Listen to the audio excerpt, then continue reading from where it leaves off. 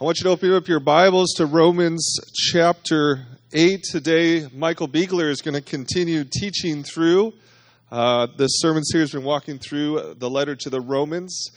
Those of you who don't know Michael serves as an elder here. He's also one of the key leaders helping us plant a church in Anamosa, Risen Hope Church. More importantly, he's husband to Kayla and father to Charlie, Phoebe, and Lewis. And so he's going to be teaching from Romans chapter 8. I would like to read the passage for us.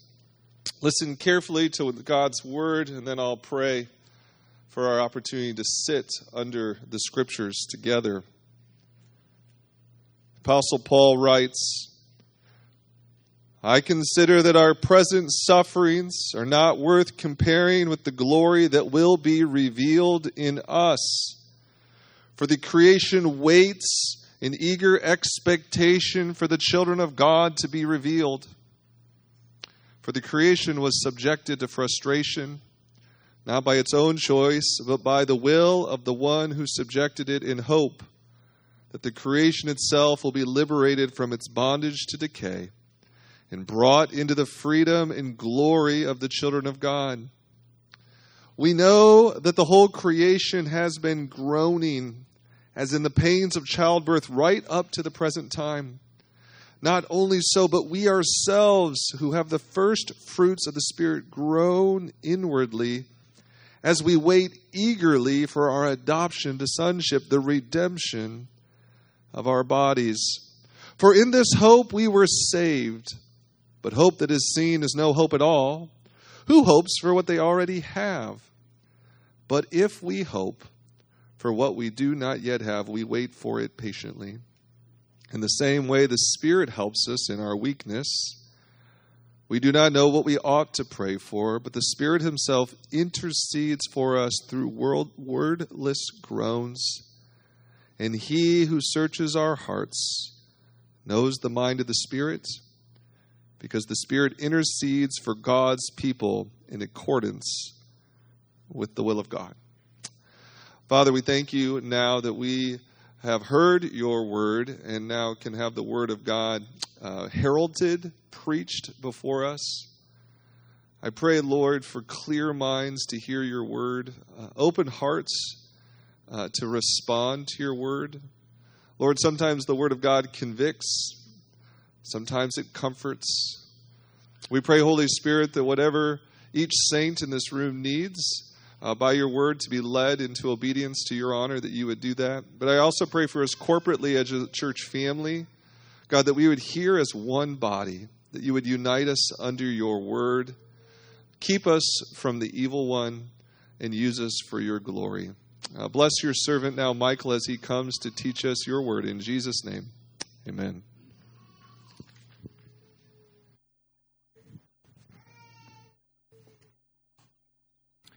Thanks, Matt.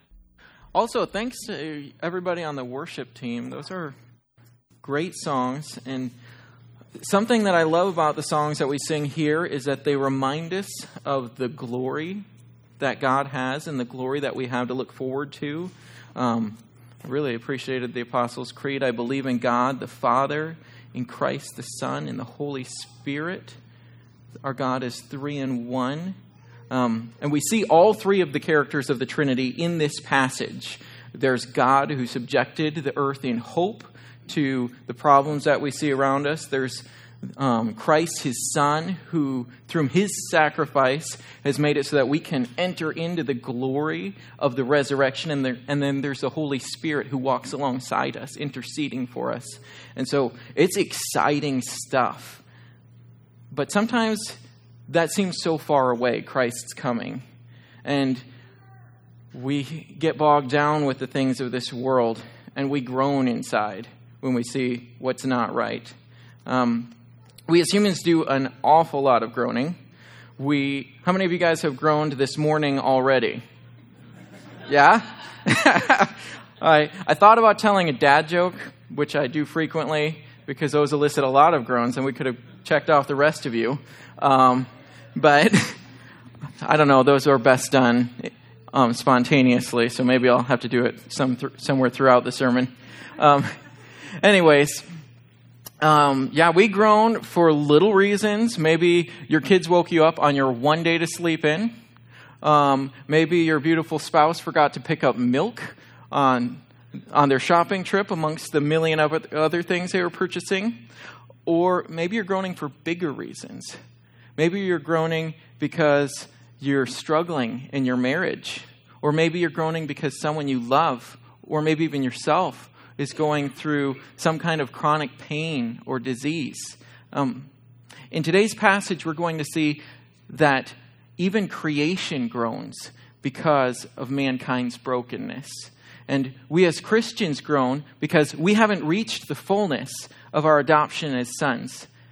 And the Holy Spirit groans on our behalf because we are still not able to understand or ask for what we need from our Heavenly Father. We groan because we have this feeling that things aren't right. Or at the very least, we groan because they're not what we would choose for them to be.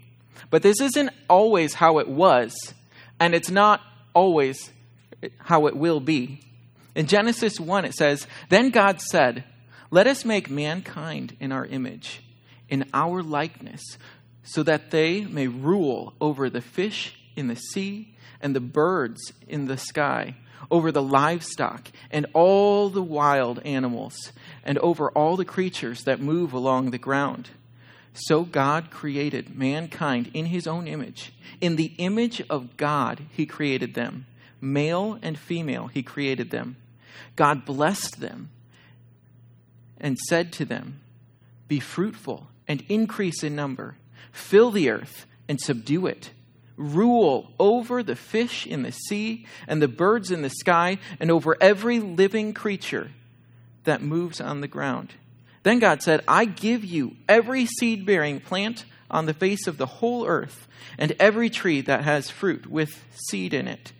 They will be yours for food, and to all the beasts of the earth and the birds of the sky and all the creatures that move along the ground, everything that has the breath of life in it.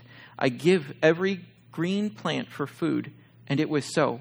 And God saw that what he had made, and it was very good. And there was evening, and there was morning, the sixth day." Well, if you look around, it's pretty easy to see that the world is not still very good. There's brokenness around us that we can see in the news. There's brokenness around us we can see here in our church body as people suffer. Here in Romans, Paul was writing to the church that was in conflict. They were currently experiencing persecution from the Jews who were just saying, like, this new Christian thing, that's not okay. It's not matching up with what we have in the Torah. But even still, they were gearing up for persecution that was going to happen through the Roman Empire, which involved martyrdom. And Paul even himself ended up being martyred for the sake of the gospel. Throughout history, people have recognized the brokenness around them and realized that this is not right. Something deep within the fabric of our bodies tells us there's got to be something more, something that is better than this. And if we get to that something that's better than this, is it even going to be worth all the suffering that we're going through today? The answer that we see in today's passage for Christians, the answer to this question is a resounding yes. In Romans 8:18 through 22, Paul says, "I consider that our present sufferings are not worth comparing with the glory that will be revealed in us." So this is the only time I've really ever taken comfort in somebody else's sufferings. Paul was a guy who suffered. He was beaten multiple times for the sake of the gospel. He was stoned. He was shipwrecked at sea. He had a slew of things that happened to him. But still, Paul says that the glory that we're looking forward to doesn't even compare to these things that he went through. But still, it's not here. It's hard, and we groan. But we're not the only things we're not the only ones who are groaning. In Romans 8:19 through 22, it describes how the earth groans because of the subjection that it's been put under. It says in 19, "For the creation waits in eager expectation for the children of God to be revealed. For the creation was subjected to frustration," or some translations say futility, "not by its own choice, but by the will of the one who subjected it, in hope that the creation itself will be liberated from its bondage to decay and brought into the freedom and glory of the children of God." We know that the whole creation has been groaning as in pains of childbirth right up to the present time. So why does it say the earth is groaning? What's the source of all these conflicts, these natural disasters, disease, cancer? What's the cause? Well, it's because it has been subjected to futility. And this is all part of the curse that God laid on the earth because of mankind's original sin. And just the sin that God said, this is not good. And he punished mankind and the whole earth, which he said, Adam, rule over the earth. And when those who are in authority do what's wrong, those underneath suffer. And that happens to the earth, and it happened to all of us who then inherited this sin nature, and we're all sinful as well because of that. And when Adam sinned, God said to him, he laid on him this curse and cursed the land when he said to Adam in Genesis 3:17, to Adam he said, "Because you listened to your wife and ate fruit from the tree about which I commanded you, you must not eat. Cursed is the ground because of you. Through painful toil, you will eat food from it all the days of your life. It will produce thorns and thistles for you, and you will eat plants of the field. By the sweat of your brow, you will eat your food until you return to the ground. Since from it you were taken, for dust you are, and to dust you will return." That's pretty heavy. And when you think about it, it's like that is a big punishment. That all this brokenness that we see around us is the result of Adam's sin. John Piper, when he was writing on this passage, had something I think was really a good summation of why God is good and right for laying on this punishment for all of creation. Because of this sin.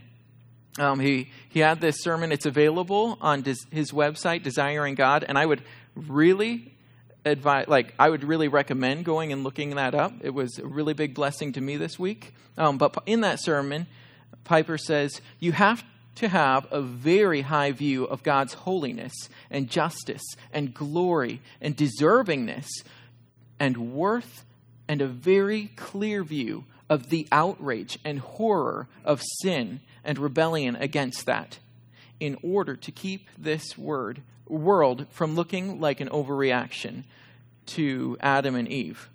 Most people, if they try to come to the problem of suffering this way, will say, that's an overreaction, because it just doesn't make sense if you don't know how great God is. It doesn't make any sense if God is not the most important reality in the universe.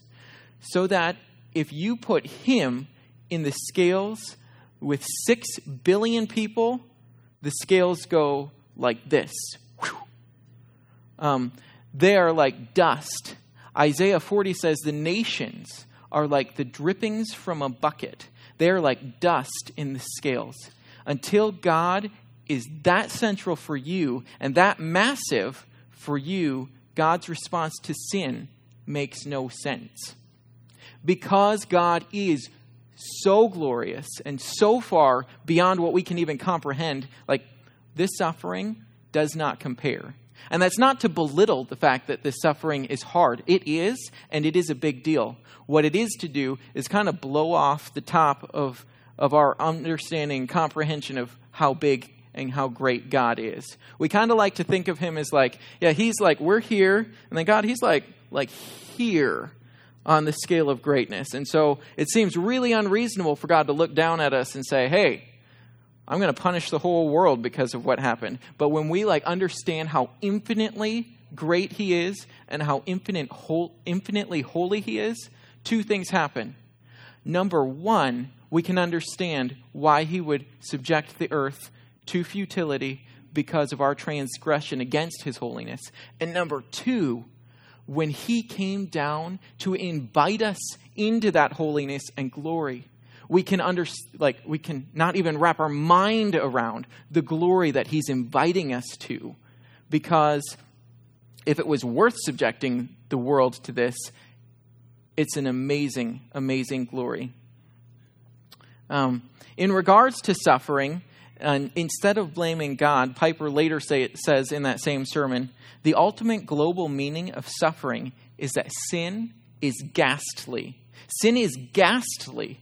Every time you look at some horrific suffering, and there is some suffering that is so horrific, you faint when you see it, you should think, that's how serious sin is. And even though it's that serious, God loved us enough to send his son to take the penalty for that and to bring us into his great glory. We can't wrap our minds around it. But something that I think is really important for us to remember is that this passage says that the earth groans in birth pains. God did not subject creation to this futility for all of eternity. He subjected it until we are to be revealed as the sons of God. And there's a big difference between the cries of somebody who is in agony dying from a fatal disease and the cries of a woman who is in pain for childbirth. Because if you're in a fatal disease, your groans are going to end in death. But for a woman in childbirth, your groans end in new life and something that you can't even imagine. But we still are here in these broken bodies, and we still groan. Romans 8:23 says, not only so, but ourselves, who have the first fruits of the Spirit, groan inwardly as we wait eagerly for our adoption to sonship, the redemption of our bodies. For in this hope we were saved. But hope that is seen is no hope at all. Who hopes for what they already have? But if we hope for what we do not have, we wait for it patiently. So, who are the sons of God? Throughout this whole chapter, through 1 through right up until the passage where we started, it reveals that those who are in Christ, who the Spirit is working in, are the sons of God. Romans 14 through 15. For those who are led by the Spirit of God are the children of God. The Spirit you received does not make you slaves so that you live in fear again. Rather, the Spirit you received brought about your adoption to sonship. And by him we cry out, Abba, Father. So here we go. There's kind of a little bit of disconnect here. Because in 14, it says, we received and he has brought about our adoption. That's past tense. It's happened. But here in verse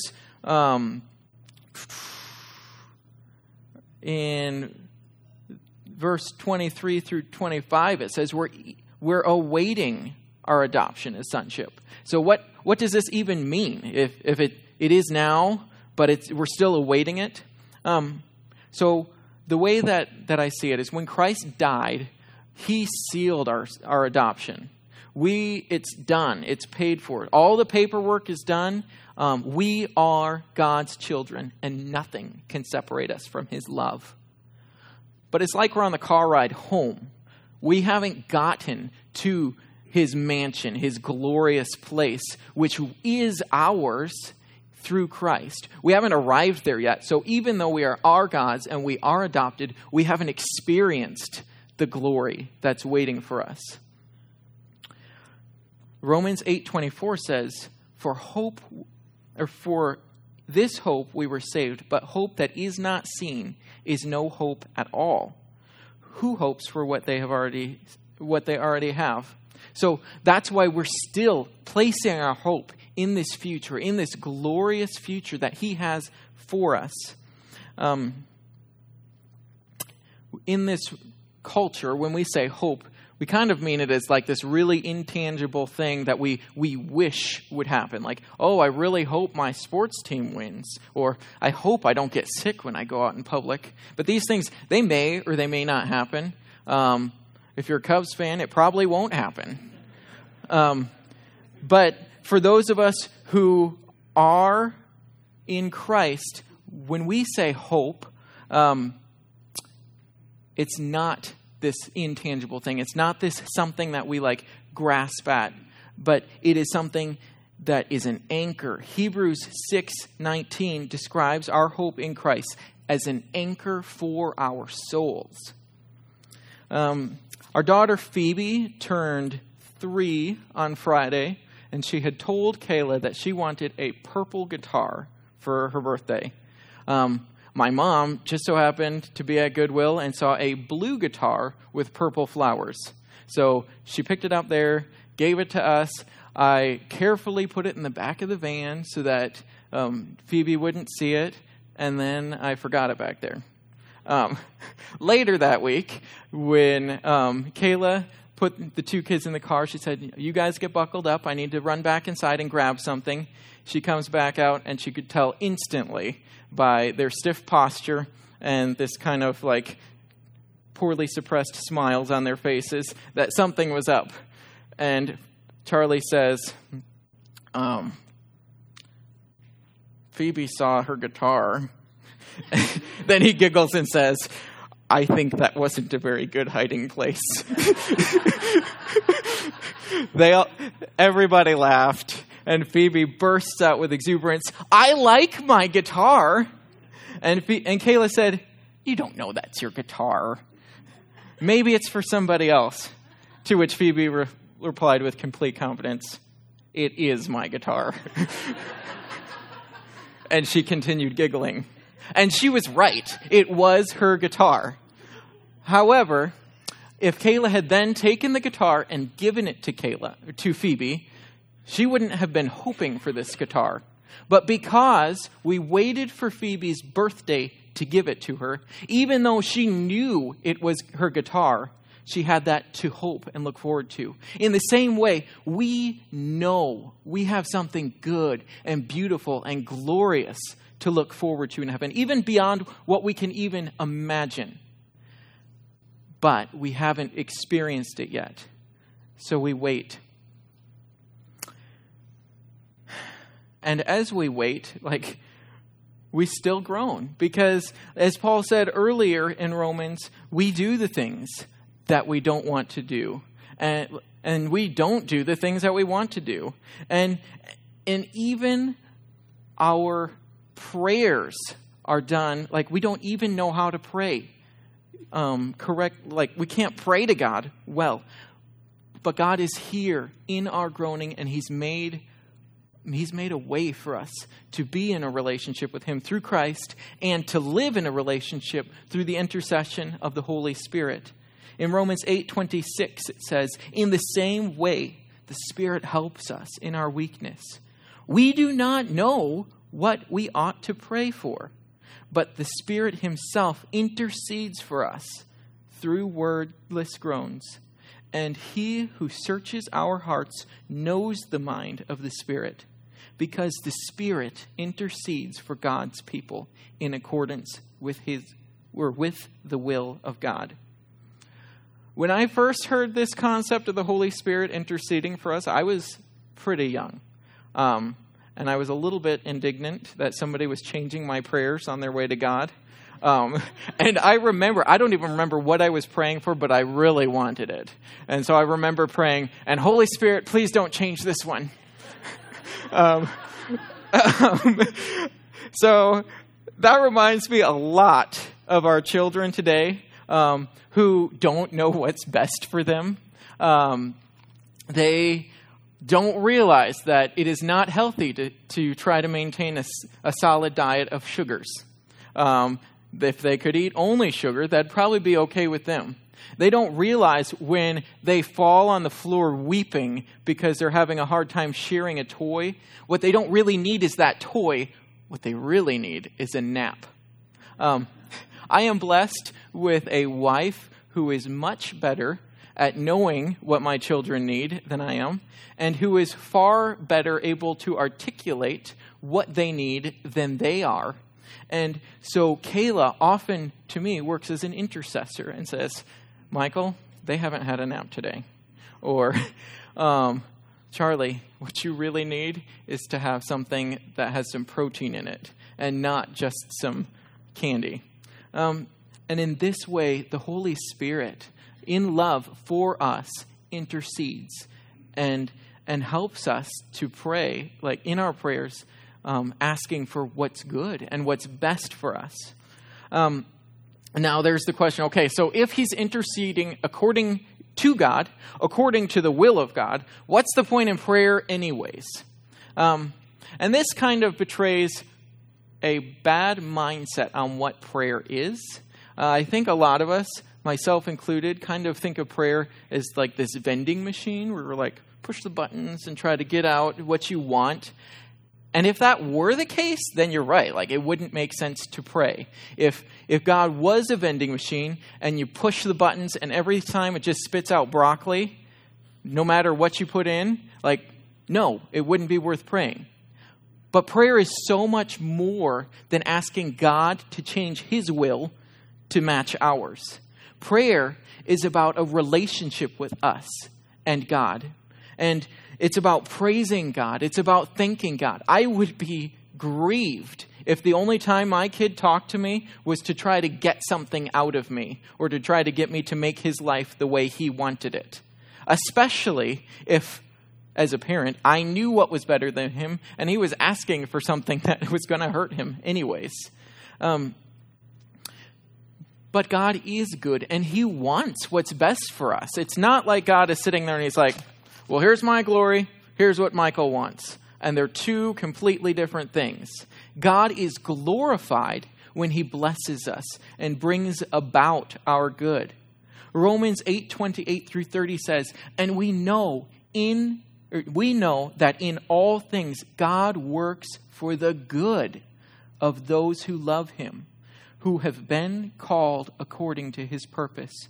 For those God foreknew, he also predestined to be conformed to the image of his Son, that he might be the firstborn among many brothers and sisters. And those he predestined, he also called.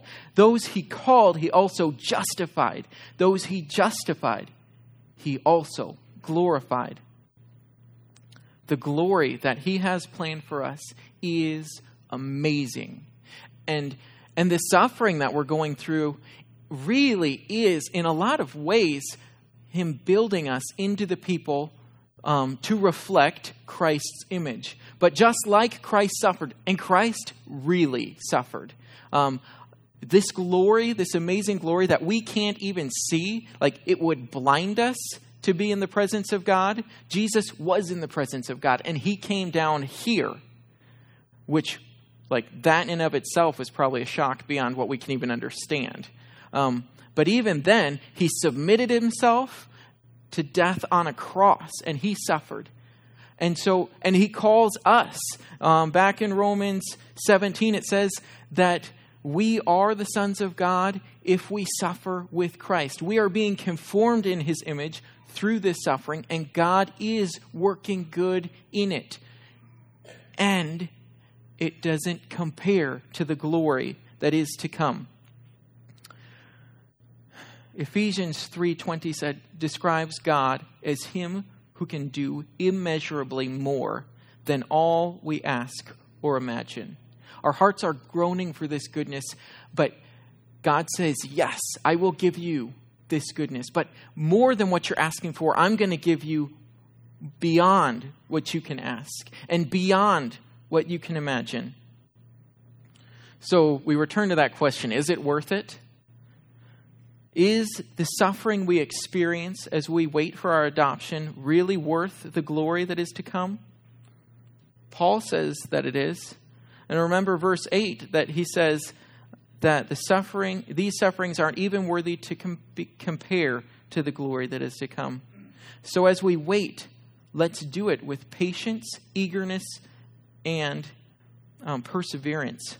So the application today is, what does it mean? So the world was good. We sinned and messed it up. And now here we are waiting for our adoption of sons so we can experience this glory. What do we do here while we wait? Well, first part is we're waiting for our adoption as sons. So we wait. Whether or not... but rewind. Whether or not this passage gives you hope hinges on the fact of whether or not you are a son of God. Because right now, if you are not a son of God, if you are not in subjection to Him, and through the Holy Spirit calling out, Abba, Father, this glorious future is not yours. And honestly, the suffering that you're experiencing now is pretty great compared to the future laid ahead for those who perish in their sins under the just wrath of God. So if you don't have a relationship with God, if you are not one of His sons, ponder this. Think it to yourself. Like, pray, God, give me a heart that cries out, Abba, Father. Accept me as one of your children. And Christ's death is able to do that. You deserve the future of eternal separation from this glory that is hell. But because of Christ's death, we are able to enter into this glory and receive these new bodies and be with Him forever, which is what we're made for. This is what God designed us in the beginning. And so consider it. If you want to learn more about what it looks like to be adopted as God's children, talk to me, talk to one of the elders, talk to Matt. It's a free gift. God wants your best. Now, for those of us who are the sons of God, what does that look like? Well, first, we're waiting, which means that our hope isn't here in this world. The health and wealth gospel says, hey, if you do this and probably pay this much money and do all these things, then right now God will pour out wealth on you. You'll have money. You'll have blessings in your relationships. You'll have a fast car. But that's not what Paul's talking about. He says we are suffering, and that doesn't sound like suffering to me. We should not be looking to receive our hope here and now. Hope that is seen is not hope. And that's not what we're looking for. We need to wait for that hope and invest in what God calls us to. God says, suffer. And so we need to bear under that, waiting. We need to love God and love people as He's placed us here. And we need to spread the good news of the glory that's coming.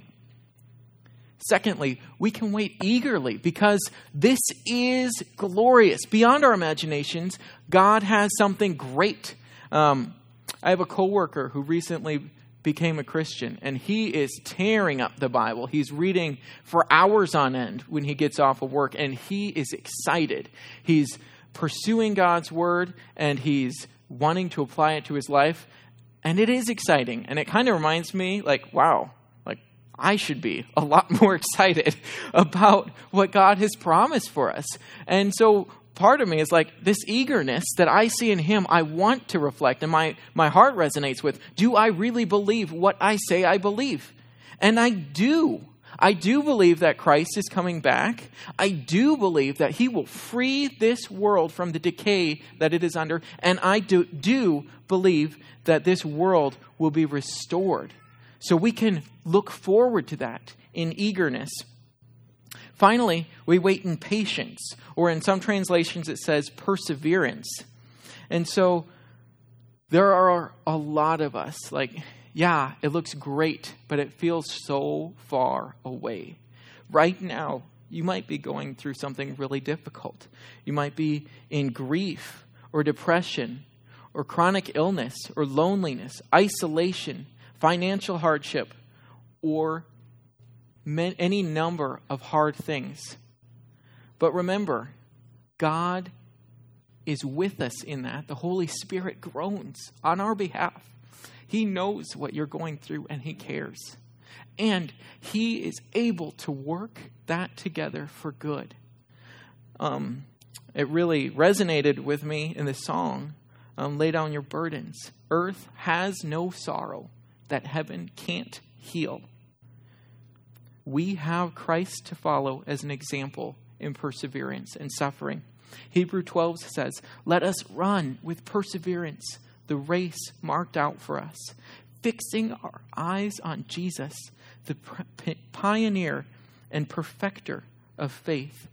For the joy that was set before him, he endured the cross, scorning its shame, and sat down at the right hand of the throne of God. Consider him who endured such opposition from sinners, so that you will not grow weary and lose heart. The earth is under bondage to decay, and it groans to be brought into the freedom and glory of the children of God. We groan as we long for our adoption as sons. But remember, the Holy Spirit also groans on our behalf. And God is causing these things to work together for good as he brings us home to glory. John 16:33, Jesus is talking to his disciples right before he's taken to the cross. And he says, in this world, you will have trouble. But take heart. I have overcome the world. God, you are good. You are undescribably good. And God, our minds aren't even able to understand just how glorious you are. And you have invited us to share in that glory. God, I just pray that we would remember this as we struggle this week, as we groan through the various struggles that we are under. God, I just pray that we would wait, that you would give us patience and endurance as we seek to love and follow you. God, I pray that you would change our hearts as we become more like your Son. As I pray that you would fill us with the Holy Spirit and that we would be crying out, Abba, Father. And God, I pray that if there is anybody here reading or listening to this passage, Lord, that you would call them, that you would show them the goodness of your glory, that you would remind them that this suffering can end in glory. And God, I just pray that they would surrender their lives for you and that they would find adoption as sons. God, I pray that you would bless us, and I thank you that you are able to overcome the world and that you are bringing us into your glory. In your Son's precious name, amen.